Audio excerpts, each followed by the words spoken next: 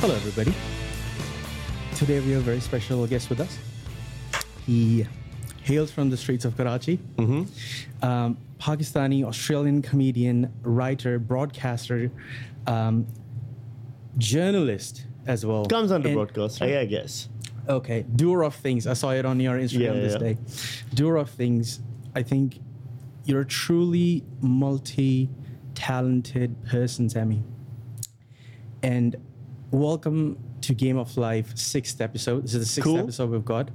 And thank you so much for being here, Sami. My pleasure. Thanks for asking me. Supporting the new kids on the block. Yeah. Who's in the first 5? Okay. So I'll give you a quick quick intro on us, right? So me and Dan work together. And so we work at a warehouse. Okay. Work in logistics. Yeah. Logistics is vague. It is very vague. Warehouse is vague. What does that mean? Okay.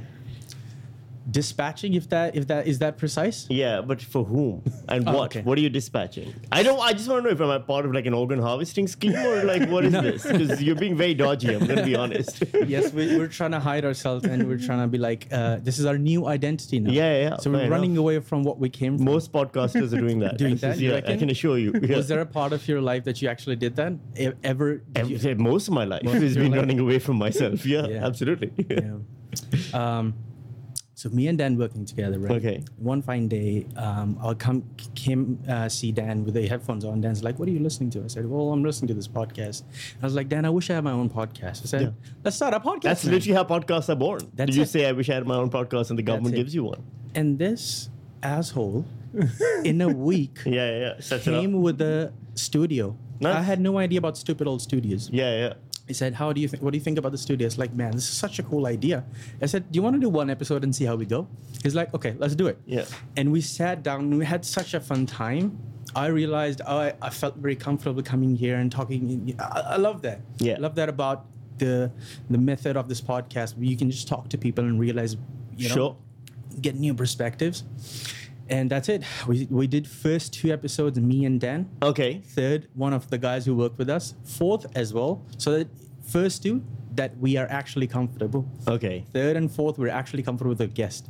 And fifth, like, I'm ready. Let's call Josh. Nice. And he takes care of all the scheduling of the guests. Yeah. So that's how we got here, and that's how we got you as well, Sami. Yeah, happy to be on board. But nice.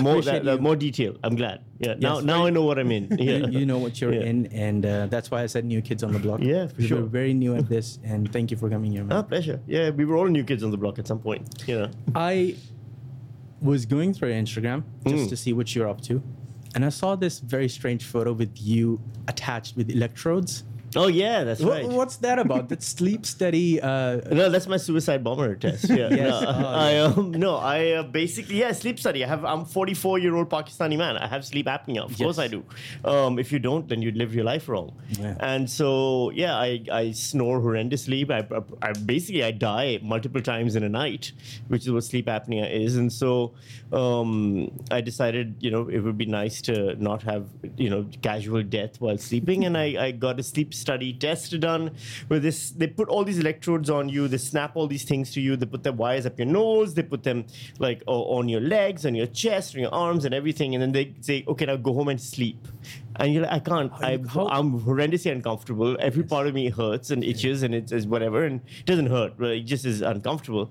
And so I don't think I slept that night. I just lay in bed all night furious at the fact that the technology isn't better than this. Yeah. And then the next morning I gave them everything back, and it's been 3 weeks. I still haven't heard from them. It was like a recording device that was attached to all those wires as well? Yeah. It was strapped to my chest. Like I properly looked like a suicide bomber. Like literally, it would have been. If you took your shirt, I was like, if I went to an airport, they would shit themselves for sure. But yeah, who knows? They'll probably come back and say, yeah, you do die a lot, and you need to get a sleep apnea machine. What are they called? CPAP. The CPAP machine, and then my partner will have to decide what's worse, me snoring next to her or me sounding like Darth Vader orgasming next to her. But either way, that's her journey, not mine. But did that actually help you? Did you actually get the sleep app machine? I mean, I haven't yet. They haven't told me yet what the result is, so I'm waiting to find out. Yeah. Yeah. Wow. I wish they come up with something good. Yeah, hopefully. Sami, every time I have a guest on, or every time I meet someone new, I'm very interested in their journey, how they came from. And you're from Karachi, and I'm from Punjab. Whereabouts in Punjab? Punjab is vague. Punjab is a whole. That's like saying I'm from Asia. Asia, yeah, right. Yeah, so Punjab, I'm from Chandigarh. Okay, if you heard about, it's a very tiny city. Yeah. Have you heard of Chandigarh? Yeah. So my family from India originally. My dad's side of the family was from Lucknow and UP. Lucknow and UP, and Uttar Pradesh and stuff. Yeah. And then my mom's side of the family is from Bangalore, so entirely. So we're like 2 generations ago, we were fully Indian. And we still have family all over the place, and we also have family all over Punjab as well. Wow. So my dad's side all moved to Punjab in Pakistan, so in Lahore. Lahore, yes. This is not interesting to anyone that's white. It's at very all. interesting to me because I can relate to you so much. It's like I would be so much comfortable. But also keep in mind, I'm not Punjabi, right? So like I'm a Mahajir, which is like people who migrated from India to Karachi are called Mahajirs, and we have a major tension with Punjabis because we are educated and have erections at work, and Punjabis largely don't. Like that's the joke. But basically there's a huge if you're from Karachi and someone's from Lahore, which is the major city in Punjab, there's a massive beef tension. there? Oh, big time. Big time? Big time. I was doing a stand-up show in Perth once, and a comedian in the audience heckled me. And comedians don't heckle other comedians. That is not on. It's like hating your own profession. Yeah, and I was like, they just stand up the back and judge. Yeah, exactly. Yeah, quietly. But he heckled me, and I was like, "You're heckling me? Like, what do you do?" He's like, "I'm a stand-up comedian." I'm like, "What fucking stand-up comedian heckles another comedian? Where are you from?" Yeah. He's from Lahore. He's like, "I'm from Lahore." I was like, "Yeah, that makes sense. Of course you are." So yeah. So you gave him the benefit of the doubt. Yeah. So can you please take us through the journey how you started in Karachi? Like, it's not like you I'm guessing what was your first gig I started not in stand-up, I started in improv comedy. So there was this guy named Saad Haroon, and Saad is still there. And Saad set up this thing called Blackfish. It was Pakistan's first improv comedy troupe. He'd been in Chicago, he'd studied improv in America, and he came back to Pakistan. He's like, let's do this. And this is like 2002 and 3, yes. Yeah, and so he did improv comedy. He set it up over there, and I joined Blackfish as an improv performer. So as a part of the improv comedy, like it was just us. There was this one troupe. We performed every week for 3-4 years. The show was like a thing in Karachi. Everyone in Karachi knew about it. Like, Blackfish was a known thing. It was really quite an amazing thing to be part of. And then I started realizing that my love wasn't improv. It was stand-up. Like everything I listened to was stand-up, because I used to, back then you didn't watch the specials so much as you listened to them. You downloaded comedy albums, and I'd listen to everything from Patton Oswalt to Dane Cook to Jerry Seinfeld to the classic Steve Martin and Bill Cosby and all of those things, and so I was like, I really want to try stand-up comedy. So in 2005 I booked a theater in Karachi, and I spent like 6 months just writing and practicing at home. And my first ever stand-up comedy show was an hour-long stand-up comedy show in Karachi. An hour long? Yeah, I did an hour-long show to 300 people in Karachi. It was my first ever stand-up show. And it went well. I don't know how it went well, but it went well. Because I guess no one had anything to compare it to, so the standards were lower, but it went well. And I've been doing it ever since. Do you have that on tape? Yeah, I do. I have it. It's on, I think it's on a Vimeo or something, if anyone still uses that. But yeah, it's horrendous. I'm young and skinny and terrible, and my delivery is bad but some of the ideas are strong. Like I repurposed a bit from that show 2 years ago in my Melbourne Comedy Festival show. I was just telling a friend of mine a bit from that. And he's like, that's still funny. Like, you should do that now. And I was like, yeah, I'll just see what it's like to do an old bit that I started my career with, 15, 16 years later, and see if it still works. And it does. It still holds up. So I was like, that's pretty cool. That, sometimes the instincts are right. What made you get into improv to begin with? There's a really good interview. Do you know Greg Proops? Oh, yeah, I do. Yeah? So Greg Proops is a part of Whose Line Is It Anyway? And he's a stand-up comedian. He's part of like the San Francisco kind of clique of comedians that came out in the 70s and 80s.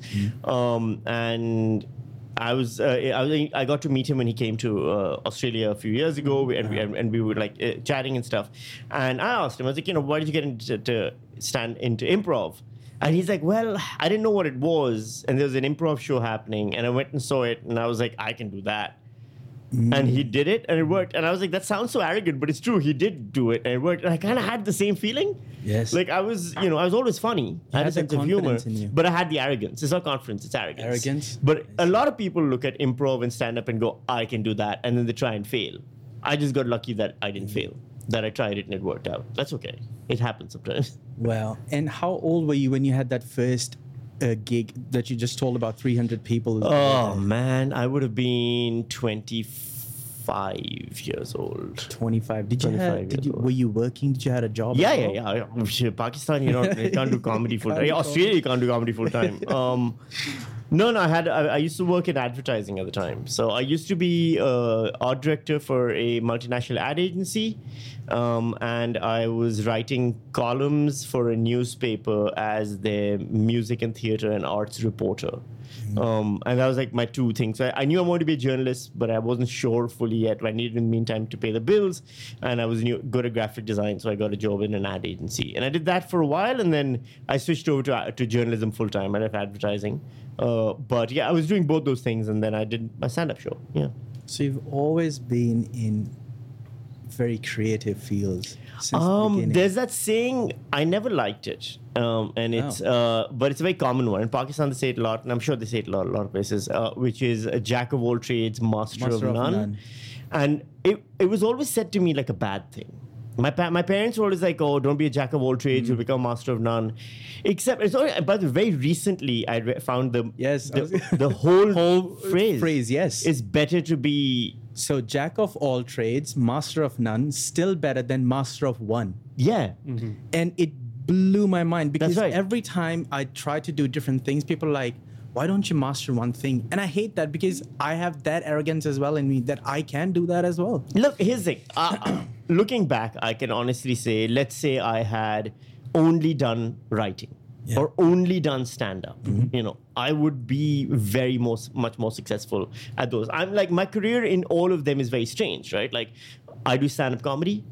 I think I'm good at stand-up comedy, but I can't sell out a theater. I used to be able to, but I can't anymore.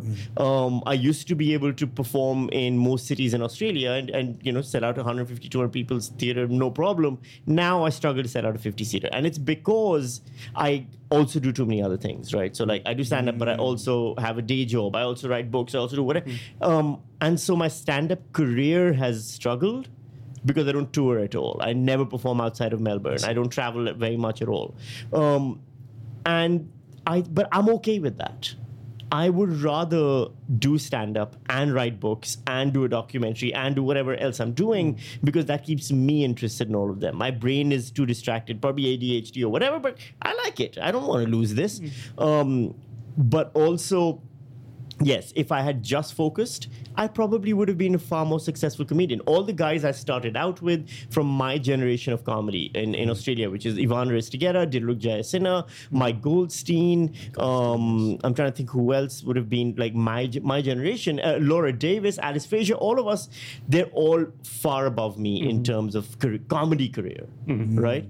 We still all gig together, but if I look at ticket sales or numbers way further than I will get, and I'm never going to go further than them now, that's fine. But I still love doing stand-up comedy for the sake of stand-up comedy because I have the luxury to do that. I don't rely on it for an income. And I rely on it for the adrenaline. Well, it's funny because I found you through your contributions to the Chaser Report. Oh, so yeah. I saw your comedy festival show for the first time. Oh, I saw you do comedy for the first time last year because of those contributions to that podcast. Yeah. So because of those multifaceted things that you do outside of comedy, I found you through other means. And that's a perfect example, right? So like the Chaser team, I only know them because I knew Dom Knight because I was doing ABC Radio and Dom was doing ABC Radio. So we knew each other from like the radio circuit on the ABC because he was Sydney, I was Melbourne, but we talk every now and then. The Chaser team got a radio show in Sydney for a while and they wanted to interview me about my book that had just come out. So they interviewed me on the book, and we hit it off. And then a few years later, when Charles Firth was setting up The War in 2020, which was the series of sketch comedy that Chaser put out, he wanted to put up a team together for that. He's like, oh, Sami Shah, I remember, used to do satire, a new satire comedy in Pakistan. Maybe he'd like to try this out. I'd never done sketch comedy before. But he called me up. He's like, yeah, you want to do this? I was like, yeah, let's give it a shot. And so the fact that I do multiple things is exciting for me because I get to meet multiple people and I get to try out other stuff. People let me do cool stuff, like be a part of Chaser. Now, if I only focus on stand-up comedy, I think I might not have had that opportunity. Yeah, right. Because they would have gone, Sammy's a stand-up comedian. He's not a sketch guy. He's not a new satire guy. Probably not worth contacting him. But I get to do it. And I like that. Yeah. I think as an artist, when you have the freedom, when you have the complete freedom of doing your things your way, you I don't know. I don't agree with that. I know where you're going with that. I think it's a bad idea. I think, and this is controversial. Too many options? Yes. If every now and then, like I write short stories, right? And usually horror, or mostly horror short stories. And every now and then I'll get contacted by an anthology somewhere, and they'll be like, the editor of an anthology, and they'll be like, no brief, write whatever you want. They never get a story from me because I can't. I don't know what to write about. But like the last one I wrote, they contacted me and they said, hey, we're doing a story. It's about the effect of colonialism and colonization on bodies of water, because every city, the ships that brought the oceans that brought the ships across, the rivers that were polluted, all of these things. You want to talk about that. So can you write us a horror story around that theme? 2 days later, I had a story and I wrote it and I sent it and it got published. Like that's right away, I need constraints. And I grew up in a system where Pakistan, when I was growing up, was a dictatorship. And during that dictatorship, Zia-ul Haq was the dictator, and Zia-ul Haq did not like being made fun of. No dictator does. Yes. He was very strict about that. And so all the satirists and writers who wrote for TV dramas and everything, right, they came up with clever ways of hiding their criticism of his army, of his government, in the stories and making them multi-layered. So there was plausible deniability, but creativity involved. And then afterwards, when things were free and open and anyone could say anything, you didn't say anything. You didn't see anything very good. People were very obvious with their jokes. There was no cleverness. There was no art and tact to it. I think artists work best under constraints. I think artists work worst when they're given the freedom to do whatever they want. And I think that it's not good for society, but it's good for art. And I think that's important. Wow. So you need a one solid foundation to have it branched out, and you can just have it. I'm always worried about paying my bills and things like that, because I'm a freelancer and I work and all that stuff, and not even like I recently got a job, but like otherwise I've always had that situation, which has forced me to be creative, right? Like it's like, oh crap, my daughter's school fees is coming up. I need to pay this. I need to come up with several $1,000s ASAP. Okay, I'll pitch a new documentary to ABC or Audible or something, and if I better make it good, because if they approve it, I know that they give you $8,000 to do a pilot episode, and that $8,000 will pay bills and stuff. So I'll come. Like if I don't have that pressure, I don't think I'd be as creative. I wish I also, a part of me goes, I wish I had no pressure at all and I could just be rich and I could relax. I don't think I'd do good work then, but I'd be very relaxed though. That's okay. Why not when that pressure comes in, and I can understand being an immigrant too, why not fall into that same pattern that other immigrants are falling? So if I get tense, like shit, I need money, I'm looking for those same sources of earning money. Like, okay, let's drive Uber, maybe pick up a truck. I've done that. I've done all those things, man. I was at the ABC. I was doing the breakfast show at the ABC from 2018 to 2020, right? So, or 2017, 2019, I can't remember. End of 2019 was when I finished doing radio. So it was supposed to be a gig which you do for the 15 years. Everyone who does ABC radio does it for 15 years. After 2 years, they fired me. It didn't work out. We had a bad relationship with each other. They're massive racists and go fuck themselves. And I hope the ABC gets defunded. That's a separate story. But regardless, I had a very bad situation. And I suddenly was massively in debt. And because I thought I'd have a job to pay off my bills and stuff. I had incurred debt for a variety of reasons, but I thought I'd be safe. And all of a sudden, it was gone. And I had no money, no income, nothing. And also the stink of failure on me because the ABC just had fired me. And so everyone's like, we're not going to hire me. They got fired from the ABC. They don't fire anyone there. Unless they're brown or black. Then they fire them right away. And then... I mean, if you don't agree with me, just look at Philip Adams. His career is doing fine. And he fucking just called someone a honorary white. And apparently you can do that if you're a white guy. So, getting back to the point. The point being that I had no money, no income, no nothing. I got an Uber license. I was like, what the hell am I going to do? So I got an Uber license. My car, it turns out, was not good enough to be an Uber. So I had to figure out how to rent an Uber and all of that stuff. And then that's when I just started doing that when Charles Firth called me and offered me the Chaser War in 2020. And I was like, that's the next few months paid off. So I can relax now. And then someone else called me up and offered me something else. And then I got a job with the university sector and things kind of stabilized. But you go where you can when when there's no money, you do what you got to do. There's no denying that. Yes. But at no point did I stop thinking, did I think I'm going to stop doing comedy or any of those things? You had such a from your story just now, you had such a forward momentum. You didn't want it to stop. That immigrant fire that I could relate to as well. But it's not just that. Everyone has that. Like, there's a thing of you want to succeed. As an immigrant, yes. There is also that thing of, when my parents visited from Pakistan and I was walking through the streets of Melbourne with them and people were stopping me on the road and going, you're Sami Shah from ABC Radio. For me, I was like, my parents get to see that I'm okay. It's a moment of real pride for them. And a year later, I was like, well, I got fired and my wife left and I'm driving an Uber and my parents were like, well, that fucking turned around badly. So that stuff happens also. I do think there's a lot of lessons to be learned from all of that stuff. But yeah, you have a forward momentum. Things are going fine and things crash and they happen. There's part of life. I called up a friend of mine, Craig Quartermain. And I was like, man, I'm not doing well. And he's like, peaks and troughs, dude. Life is peaks and troughs. You were at peak, now you're in a trough. There's another peak after that. So, wow.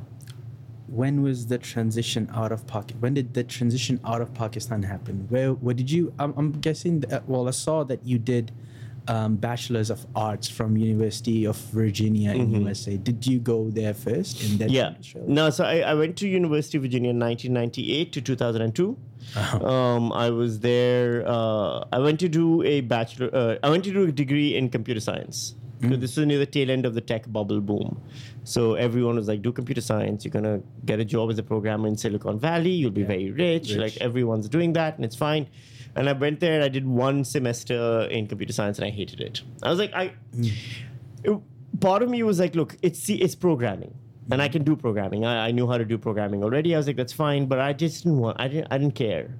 I stopped going to classes. I was bored. Yes, because you did a show in Karachi where you did your stand-up, and now you're doing... No, this is before my stand-up. So the stand-up happened 2005.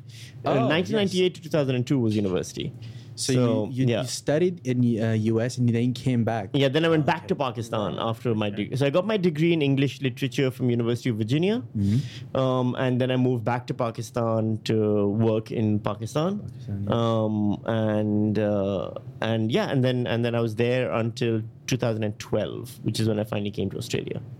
What was your reason to move to Australia?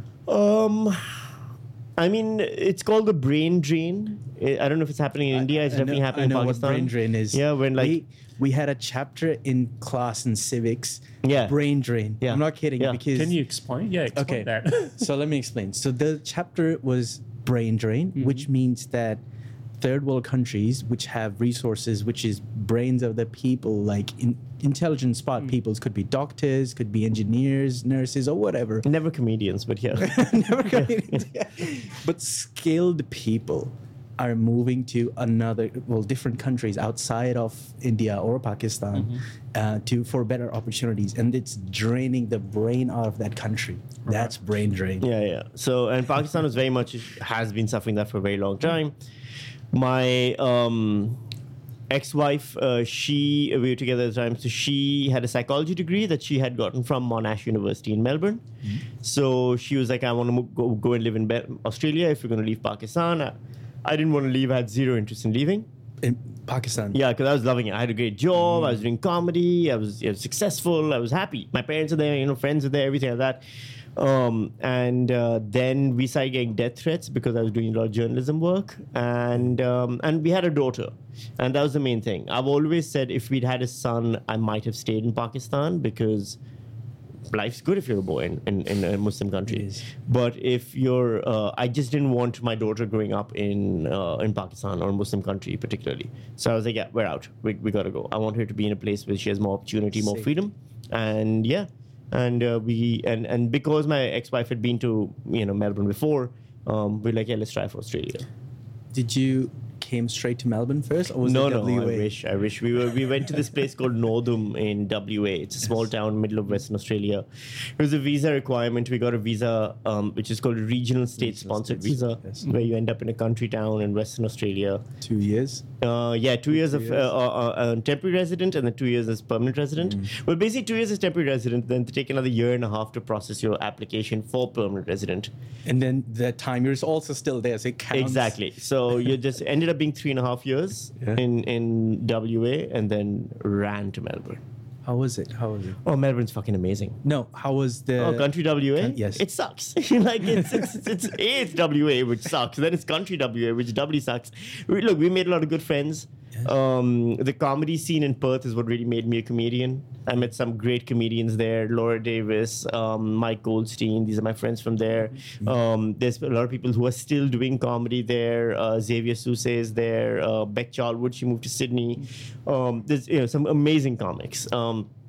And the Perth scene was really good because it was a scene where you could make money and there was gigs regularly. So I became a regular comedian in Perth. I used to drive 2 hours down from Northam to Perth, do comedy, and then drive back. I used to do that every day. And that was fun, and it made me a much better comic, I think, because I'd never been in a comedy scene. It was just me in Karachi. All of a sudden, I was in green rooms hanging out with other comics and doing open mics and stuff, so that really helped a lot. And then finally, moved here. But at the same time, it's still Western Australia. Like, there's nothing to do. It's fucking boring. I know. It sucks. Warm as well. It's hot. Yes. There's no good food anywhere. Everyone, it's not the most, it's a lovely place. And I say that, from compared to Pakistan, it's amazing. Compared to Melbourne, it sucks. And people in WA are like, we're amazing. No, you're not. You are so pathetic. It's terrible. Yeah. Was that like a profound thing for you, like a moment for you when you realized? And how did your material work? Because were there any other brown comedians there? No. You were the only one? It's funny, now there's all these Indian comics. In Melbourne and Perth, I guess, and everywhere. There's a lot of huge influx of Indian migrants coming here, and a lot of them are young, a lot of them are college students, a lot of them are also, there's comedy in India. There's a big stand-up comedy scene there, some amazing comedians there. Karunesh Talwar, one of my favorites, Aditi Mittal, all these people. So they come to Australia and then they're like, yeah, I want to do comedy. Or, there'll be people who've been here for 10, 15 years. There's a Indian female comedian in Brisbane who's married, kids, been here for 12 years. And she's like, yeah, fuck it, I want to do comedy. And she started doing comedy and she's great, And it kind of sucks because they're like, well, there goes my edge. I was the brown guy. It was me and Dilruk, and now there's way more. Is it safe to say, and dare I say this, that you guys are the brown OGs of... No, I think that's Nazim and Amir. Nazim Hussain and Amir Rahman were the brown OGs of Australian stand-up comedy. And probably Akmal. Okay. Yeah. Akmal is, he's Egyptian, I think. Yeah. So those guys were the pioneers, really. But yeah. There's always going to be, and now there's a lot. Like, there's no novelty, and it's funny because you see a lot of the new comedians getting up on stage because you try to do relatable material. So they're talking about the fact that I'm Indian, I talk like this, and things like that. It's like we've all done that. Every single one of us, when we got here and started doing stand-up comedy, had the same material for the first year, and then you find your voice. When you were in WA, you must be an alien to them. Your story must be I was educated, yeah, I know. It's like, smart brown guy, what? How did that happen? No, it was, by the way, shitting on WA is only funny because they get so upset when you do it. Otherwise, obviously, I don't mean any of this. I was just in Perth doing shows. It's great. No, I think I was a novelty. Yeah. But if you're not funny, that doesn't matter. There's a great Jerry Seinfeld line, which is like, it buys you the first 2 minutes. Any edge you have, fame, success, whatever, novelty, first 2 minutes, all it buys you. After that, your material better be good. And I took it very seriously. Like I gigged 4 or 5 days a week. I used to drive for 2 hours just to do comedy shows. I gigged 2 to 3 times a night if possible. I used to challenge myself to write new material every week on, like clockwork. I just really cared about it. And I still care about it. Like, it's probably the one thing I've done the most consistently my whole career is stand-up comedy. I've been working professionally since 2002, 2003 is after I graduated university. I've been doing stand-up comedy since 2005. So it's everything else. I've had jobs in lots of industries. Stand-up comedy has been the consistent thing behind everything. Sami, when we're growing up in our countries, we are influenced by American culture a lot. Yes. And when you go to a different country, you come up with like this golden image of us getting laid a lot and partying all the time. Yeah. And when I got here, it was so different from what I thought it would be. Was that for you as well? Because no, I mean, because I'd been to America. That helped a lot, right? Yeah. So I'd been to America. In 1998. I went to Virginia, and I was there for 4 years, and I'd been through that experience of like, the partying and frats, and so I hated that stuff. I went there my first year, and all the other Pakistanis there were like that. They were like, I want to get drunk. Yeah. I want to go to a party. Over there, it used to be a thing, and this was very much back then, where the plan was you go to a party, you find a girl who's drunk, and you grind up against her, and which is basically molestation, and it's horrific. But that was like, and this isn't just the brown. This is everyone. All the white guys in college would be telling me, that's what you do. Yeah. That's how you basically get a girl is you go and you grind up against her, and then eventually you start making out and have sex or whatever. And in my first few weeks, I remember going to a couple of parties with guys and standing in the corner and being like, I don't like this. This isn't me. I'm not comfortable. I'm not happy here. Like, this is not for me at all. I went, and about my first year of university, I was miserable. I stopped talking to the Pakistani crew because I didn't like them. Because there's all these, no offense, Punjabi guys, like who are basically like from Lahore and Islamabad, who were just into the party scene and stuff like that. Very rich guys, rich. They used to like judge you if you got a part-time job. I got a part-time job on campus to pay for my tuition, and they judged you for that. And I was like, fuck these guys. So I just stopped hanging out with anyone. And then my second year, when I was just thinking of maybe just dropping out and going back to Pakistan, I joined a thing called the Jefferson Literary and Debating Society, which it's the oldest literary and debating society in America. It founded in 1825. Edgar Allan Poe used to be a member. Woodrow Wilson used to be a member. They meet every Friday on campus in this one building that they've owned since 1825, and they debate and they argue and they do rhetoric and they talk about literature. And it was like the Dead Poet Society, the Robin Williams movie. It was kind of like being a part of that. And I'm a nerd and a geek and a weirdo. Like, I'm not into partying and clubbing and all that stuff. So you found your home there. I found my people. I found my people. They saved me. I had the best time at university because of them.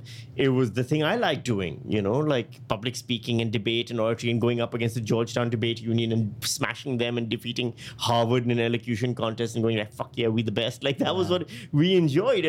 And yeah, you meet girls and all that. The girls are also part of that society as well. So they're people who you connect with on a very different mental, intellectual level. And everyone's getting drunk and partying also because they're young, but it was still a much more respectful and engaged scene. And so that was my experience when I realized very quickly I'm not into that. And people are, if you see young people now, they come to Australia or whatever, and they go partying and clubbing and all. And that's what you're into. That's what you're into. And if that's what you're into, you'll find the stuff that makes you happy. But it wasn't ever for me, and it never will be. Yeah, I can relate the same. First, I think when you go into a new country, first year is designed for you to give up. It's something about the first year. It's designed. We used to, when we moved to Australia for the first 2 years, we kept just enough money in the bank account always in savings to buy return tickets if need be. I saw your TEDx, Sami. That was very old. When you finished it, I'm not kidding. I got chills, and I was in the car and I started clapping.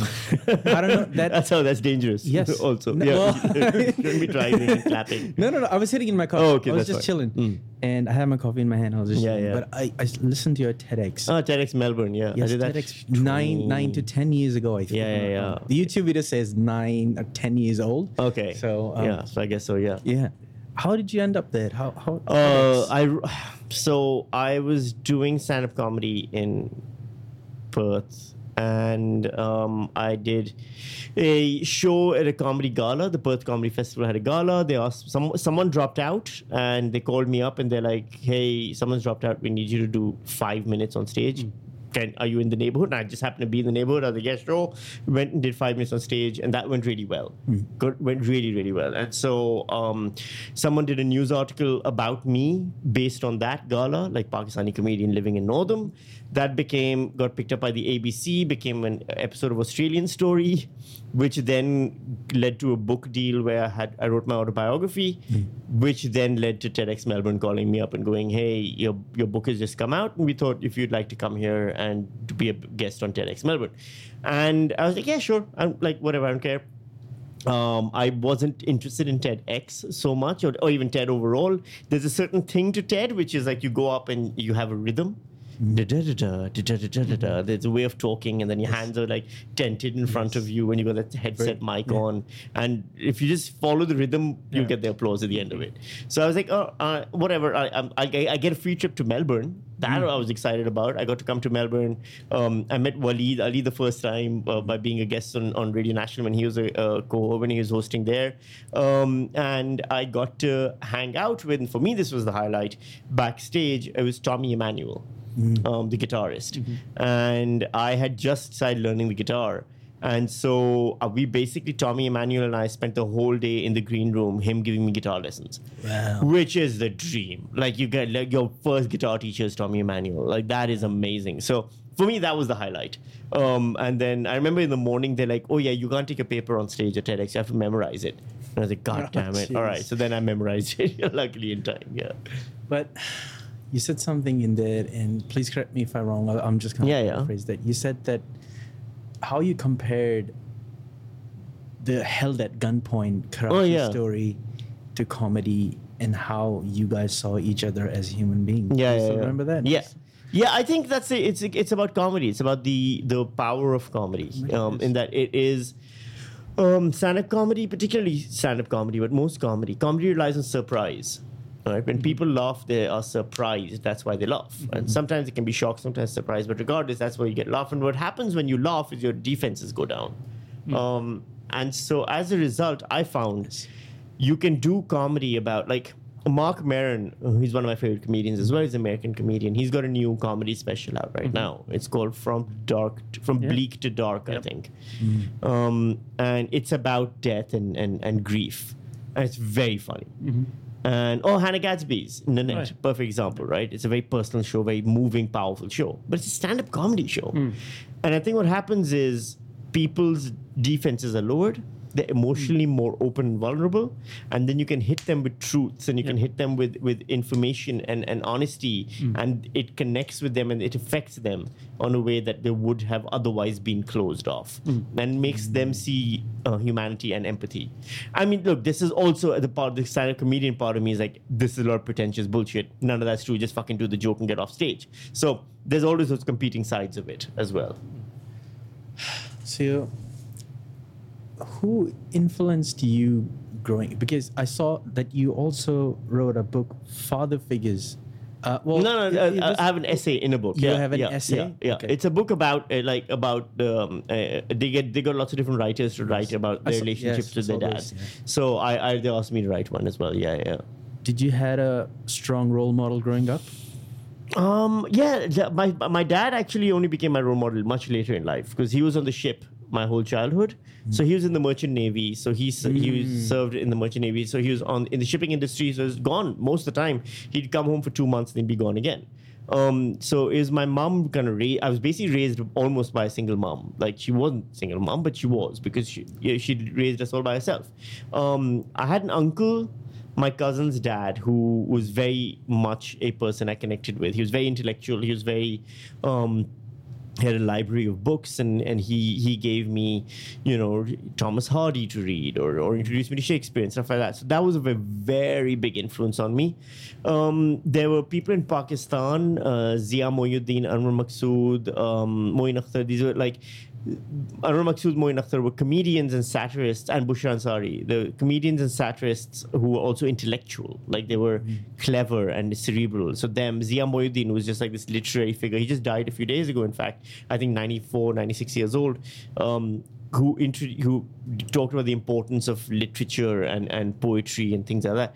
And so all of that influenced me when different people influence you in different ways. Stephen King influenced me. I became a writer because of Stephen King, because I read The Stand when I was 13 years old, and it blew my brain. And Neil Gaiman or Stephen Fry has been influenced on me, because Stephen Fry does whatever the hell he wants to. He does a documentary, he does a comedy show, he writes a novel, he writes a memoir, he'll do a web series here and a series of talks there, or just go act in a movie or whatever he wants to.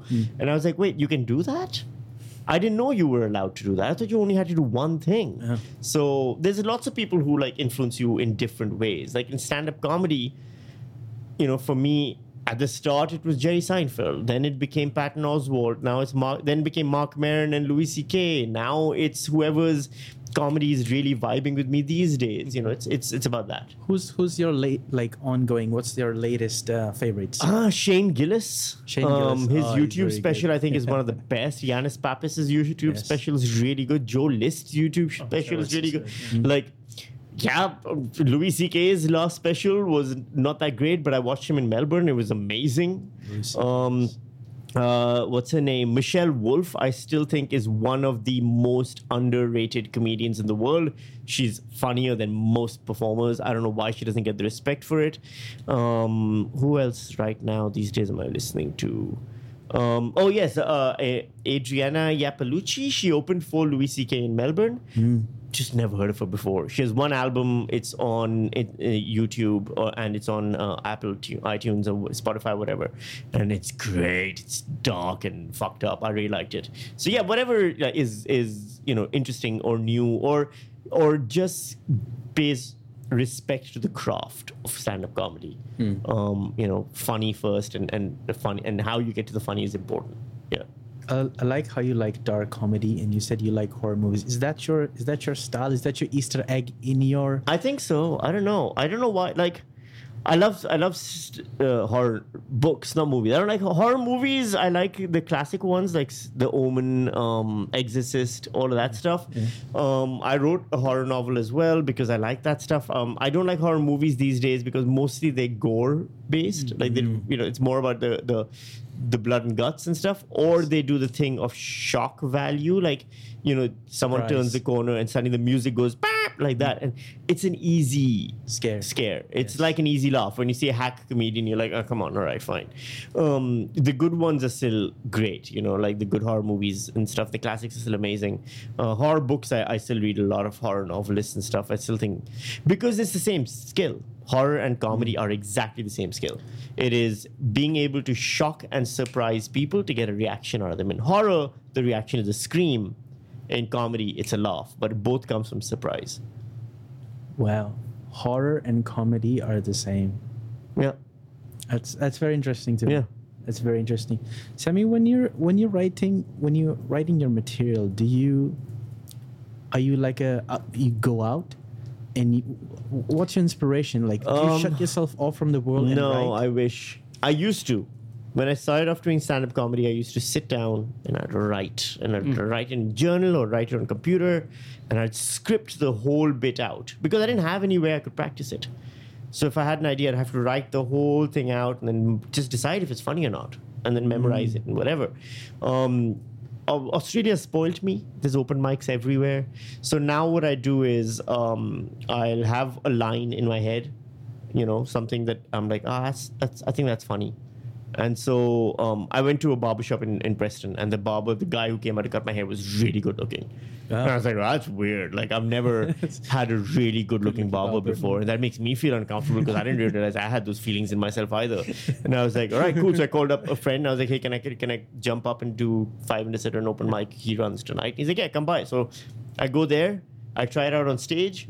Some bits are funny, some bits don't work. I'm like, okay, and I write it down in a notebook.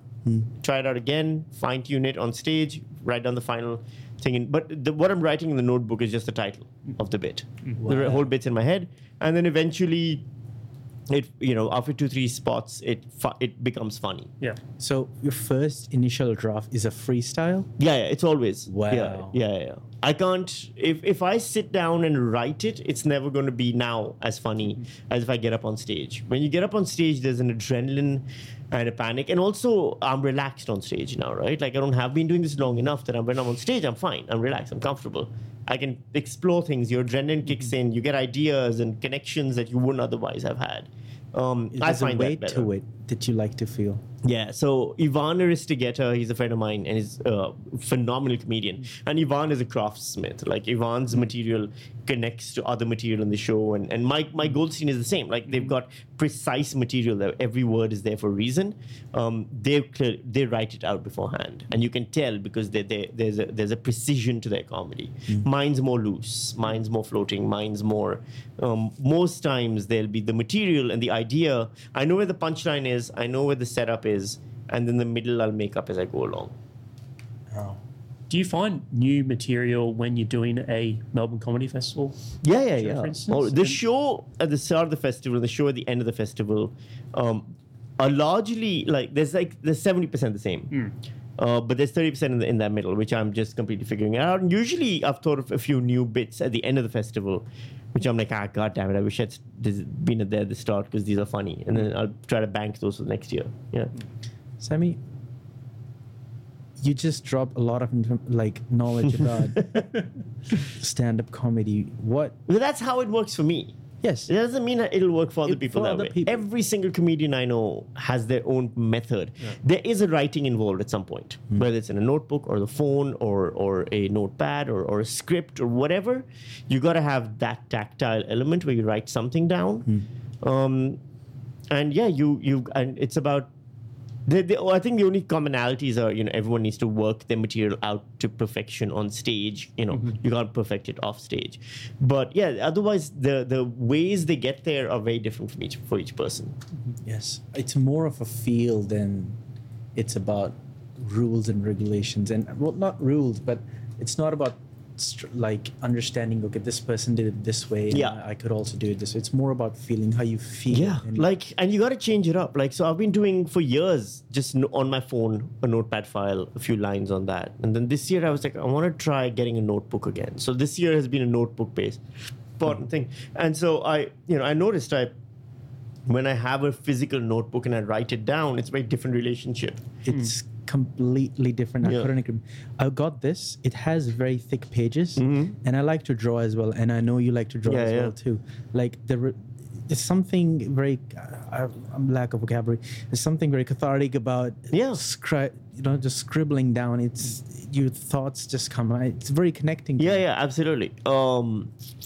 It's there's Neil Gaiman and Joe Hill, two writers I really like. They both write their first draft entirely by hand, and then the second draft is typed up. I still can't do that. I need to do my first draft on the computer, of a book or short story or whatever. But yeah, I'd like to try it sometime. Well, since you did improvise comedy, now do you improvise on your sets? Or is it always precise? No, not at all. It's very much, I get bored with it if it's the same set again and again and again and again. Like I can, I'll like I said, I'll have the setup, I'll have the punchline, but the middle I'll make up as I go. And sometimes I might change the punchline even. I have no idea. The show. That's why it's weird. If a reviewer comes, the show that they review may not be the same show the person sees the next day. 70% of it will be, but there'll be 30% different. I think. You're still discovering it as you go. Yeah, and then also sometimes you get bored with it, so you change it up. I did 5 nights in Perth, and my first night, the show structure, everything worked. But I was like, it's not fun. I'm not enjoying it. So then I took the entire second half and I made that the first half, and I took the first half and made that the second half. And that became a challenge because everything in the second half was stuff you're supposed to do once the audience trusts you. But now I was opening with that. So I had to go really hard on it and figure out how to make it even funnier. And that was fun. It was shocking and surprising and made it more challenging for me. And then one night, only 4 people came.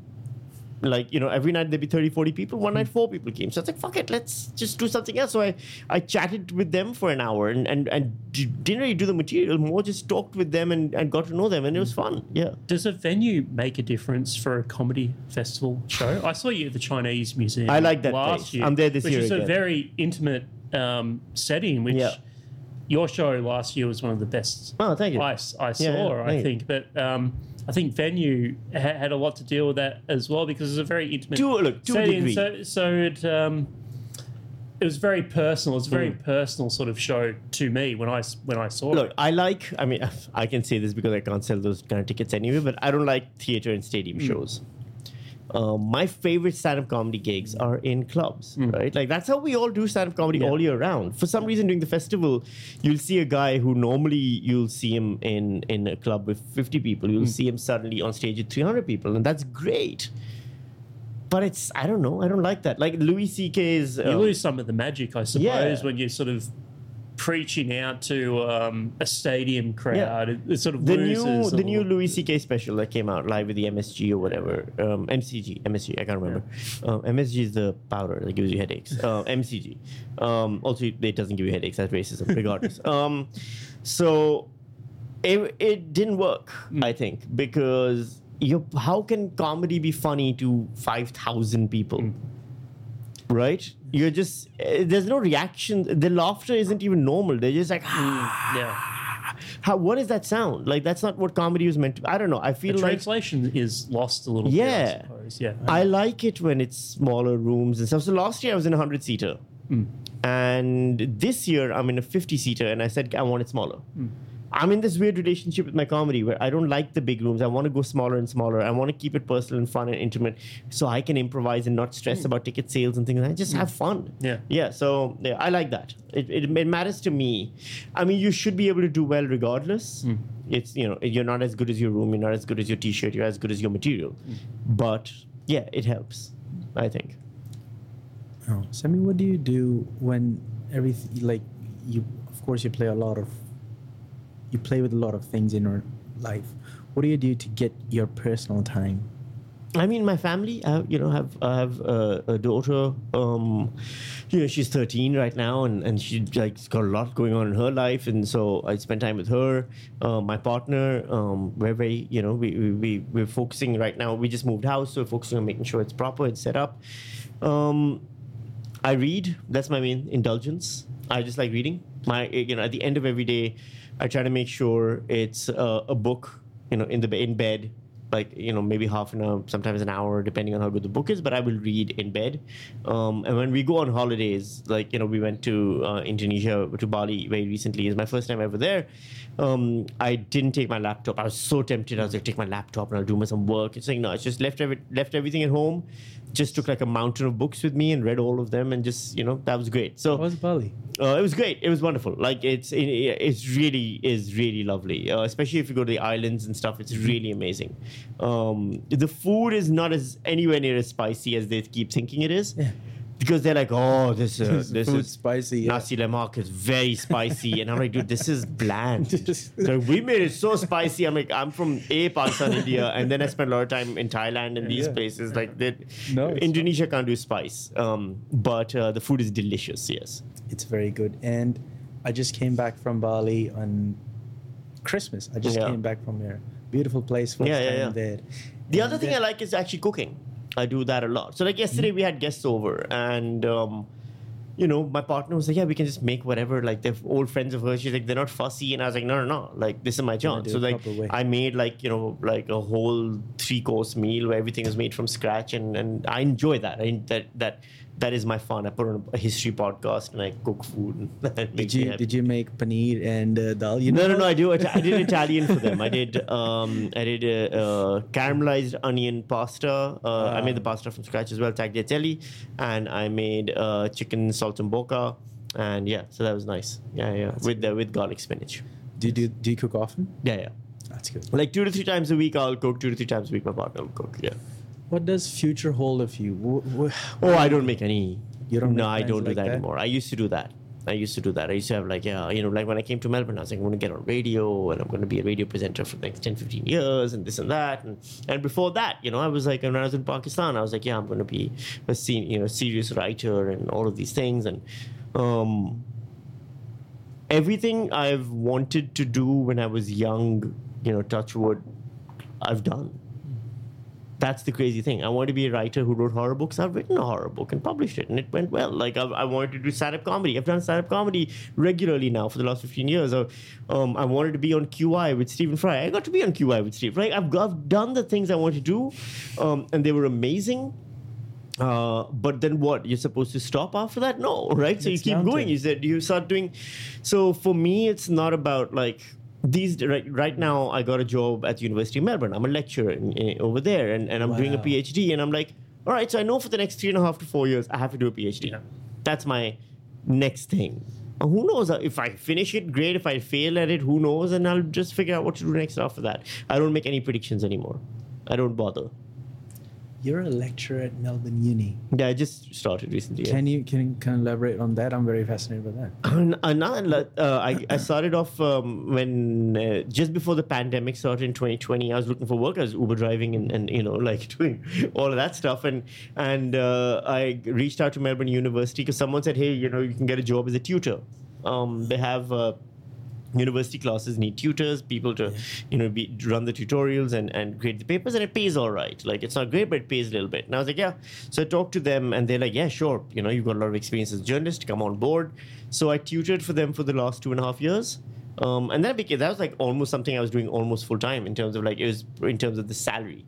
For the last 2.5 years, it's been tutoring and doing comedy and stuff. And then a job opening came up, where they were like, hey, this is for an academic, like it's a proper lecturer position. And I was like, I'm really enjoying this. I'm really enjoying being a lecturer. I'm really enjoying being a tutor, at least. And I would really like to take this to the next level. So then, I applied for PhD, got into the RMIT PhD program in journalism, and with the focus on news satire. So, I get to still do news satire as part of my PhD. And I lecture in journalism now at University of Melbourne, which is cool. Very cool. For me, that's cool. That's cool. If my teachers ever find out, they'll commit suicide because I was a terrible student. Now this guy. I'm an indictment of the education system. All the failures of the education system are evident in me. The fact that someone who failed as much as I can get this is terrible. But it's my new thing. 2 years ago, I never would have predicted this. So there's no point predicting stuff. Just do the stuff you're doing as best as you can and try to make it fun for yourself and find happiness in it. And I think, sometimes you'll be broke and miserable and sometimes you'll be happy or whatever, but at least you're doing stuff you like. Well, something personal. I'm 6 years old in Australia. I thought you were just going to be, I'm 6 years old, full stop. You are you're maturing well. Get out of the sun, man. So it's hard I'm 25. Yeah. And it's hard for me to find out what's my next thing. Why do you need to know? What do you want to do? I don't know. Cool. That means you can try 10 different things and fail at all. There's no stakes. I was trying to tell him as well. I was talking There's no stakes at all. Yeah. I just turned 25 and it's very scary. Why? Yeah, exactly. You're so stupidly young. Oh my God! Back when I was 25, I didn't know. I didn't know shit, and I thought I knew it. But also, more importantly, do you understand? I'm 44 years old. I'm 19 years older than you. Wow. Right? Yeah. I am a whole fully grown teenager older than you. It's taken me that long to fail this much to get to the point where I'm just happy to fail now because I'm I don't know how to be a success, but I know how to fail. Yeah. That's all I've learned. The fact that the most important thing, which I genuinely wish someone had told me, because in Pakistan and India, we're not told this because you're not supposed to fail. You're supposed to succeed. Yes. Yeah. It's okay to fail. No one tells you what success is, though. Yeah, look, there's arbitrary bullshit, right? You got to get married. Yes. I did it all right. I did everything right? So, okay, I didn't get a degree in computer science, but I got a degree from a foreign university. Yes. I went back to Pakistan. I returned to the motherland with a degree in a foreign university. I got a job in a multinational ad agency as a senior art director role right away. very young. I was one of the youngest creative directors in the whole country. I got married, like my partner, she was amazing. Like my ex-wife, like she was getting a degree in psychology, lived at home with my parents. We had a kid, like did everything right. In the end, we got divorced because life's hard. We got married too young. We realized we're becoming two separate people. No bitterness, no acrimony.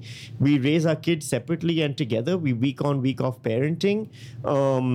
I went on to do journalism. I went on to do stand-up comedy. I went on to now do, like, whatever. I'm twice divorced at this point. In Pakistan and India, fucking kill yourself. Are you kidding me? You got twice divorced? You brought shame on the family? Yes. Fuck the family. Fuck the family, man. Everyone in my family is fucked up. They just hide their shit in different ways. Yes. Culture is a noose around your neck. Like, it's not good, all right? And one of the things is it stops you from finding out how happy you are. There was a really interesting, I can't remember whose thing I was listening to recently.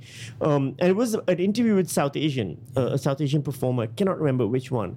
And they were saying that you always have this where people in their 40s and 50s, their father dies. And then they suddenly go, oh, this is what I want to do with my life. Because now the weight and pressure of the father's expectations are no longer there. That's a big pain. Like, success is usually all these things. You got to get married, got to have a kid, got to have a house, got to have a thing. Dude, I still rent. Like, it sucks. It's not ideal. On the Pakistani marriage market, I ain't worth shit. The only thing I have going for me right now is I have a foreign passport. That's the only thing. But fuck them. Like, I love who I am now. I really do. I'm really happy with myself. I'll fail again. Something will go wrong. My current relationship will fall apart, or I'll lose the job at the university, or I'll get hit by a car as soon as I leave here and lose the power of walking and what. Who the fuck knows, man? But here's what I know. It doesn't matter how many times I fail, I'll still figure something else out. I've got friends around me, I've got family around me, I've got my own ingenuity. Is that confidence or arrogance? It's neither. I think it's wisdom. Life. It's part of life to fail. You can't have confidence in and arrogance in failing, right? But it's an important thing to learn. It's okay to fail. Oh, you're gonna fail so many times. Right now, someone asked me, hey, can you write a few ideas for scripts and stuff? I have a literary agent. I wrote a few scripts, and it's out there, right, in the market, in the script writing, screenwriting marketplace. A few of my scripts are floating around. Every few weeks, I get a call saying, so-and-so production company wants to meet you because they really like your script. And then they meet you, and then nothing comes of it because they meet with 1,000 people. And you're like, well, I got my hopes up for a little while. And now again, I've failed. It's like, it is a failure. Yes. You get rejected all the time. Yeah, you just have to be used to it. You match a new girl on Bumble and she doesn't text you back. And roundabouts as well. If one thing fails, another thing may not fail. You're 25, right? Yes. Everything you do now is shit. Yeah. Every relationship you have now will be shit. Yeah. Every art you come up with will be shit. This podcast is going to be terrible. That's what I tell Denald. I said there's going to be 3 people listening to this. I might as well just be myself all the time. But everything you learn from now and fail at now will make you better eventually at 10 years from now when you're doing the 2.0, 3.0 version of this. Just give yourself that freedom to fail. If you don't know what you want to do, try 10, 15, 30 different things. If you still can't figure it out, fuck it. You're one of those people who just doesn't really want to focus on that. You want to focus on something else. You want to focus on your family. You want to focus on meditation. Who knows? You want to fucking become a tattoo artist. Who gives a fuck? Photography is my thing, Sami. Then do that. Yeah. I've always been that guy. Like, you told me. Then do a photography podcast. Why the fuck are you talking to me? Well, we have photographers coming in the next ones. And since Dan is a comedy enthusiast, and so we have comedians as well. Yeah. So Harmon's a photography enthusiast. I'm very much embedded in the comedy nerd fandom. Yeah, for sure. Then do the thing. If you love photography, by the way, you might never become a great photographer. There's a billion photographers out there. Everyone can take good pictures. But fucking every idiot with a phone thinks they're a photographer now. Yeah. But at the end of the day, you'll be doing a thing that you love doing. And in an ideal world, you can make money doing it, and you don't have to do anything else if that's what you want to do. Who knows? You've done podcasts, right? Yeah. How are we doing? Yeah, I don't know. It's too early to tell. No, but it's too early to tell. I can't. I'll have to listen back to it. I have no idea. Yeah. No. It's a conversation podcast. Yes. There's a billion of those right now. Yeah. What's going to make yours it different? Why will not the people who know you, the people who don't know you, listen to you? Why will the people who don't know your guests even listen to you? That's the thing you got to think about. But it's also, at the end of the day, hey, do you need this for the salary? Is this going to pay your rent? No. We're doing this strictly because it's a creative outlet for the both of us. And I love talking to people. And we love it. Fuck the success So metric. like I told Harmon straight from the beginning, don't look at the comments. Don't even yeah. worry No. if we succeed or fail. Let's just do it because we love it. I do a podcast right now. It's a news satire podcast. Comes out once a week. It's 15 minutes. It takes me a day to make a 15-minute podcast. It doesn't make sense on any level. It is an impractical thing to do. Yes. I only do it because I want to do it, because I enjoy doing it. It's a challenge for me, and I'm learning a lot by doing it. The first episode went out to 30 people.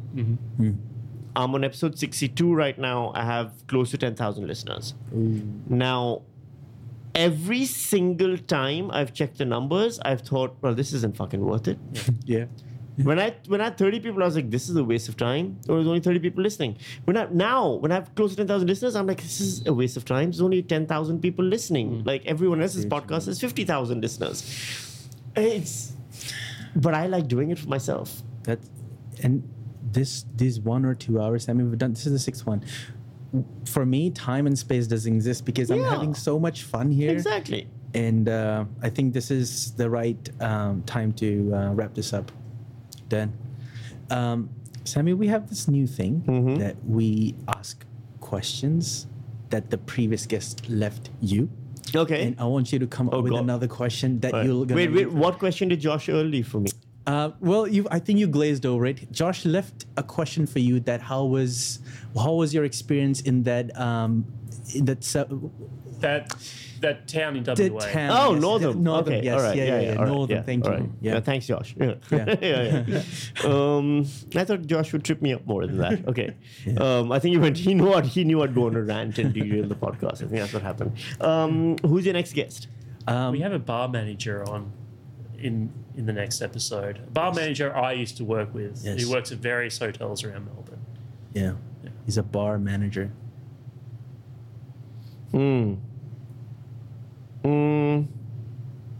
Yeah, but why bar manager? Okay. Why We'll that take it. specifically? That's fine. Yeah. Yeah. Okay. And do you want to just add something funny to... And how do you lose your virginity? Yes. Yeah. I saw your Instagram post, Sami, that you posted that you were sitting in your room and you said... Oh, yeah. Yeah, I stayed virgin for a very long time. It was...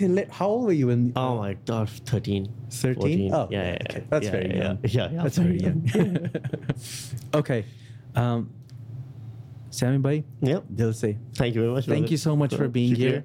And I feel like this is not enough time to get deep into psychology, but I hope to have you again on. We hope to have you again on this podcast, and hopefully we do better. Yeah. And this is great. We're gonna keep doing this, and thank you so much. Just have fun with it. You'll be fine. We're gonna have a lot of fun. Exactly. Sami Shah, thank you so much Thank for you being very much here. for having me. Thank you very much. Shut this up. Thank you.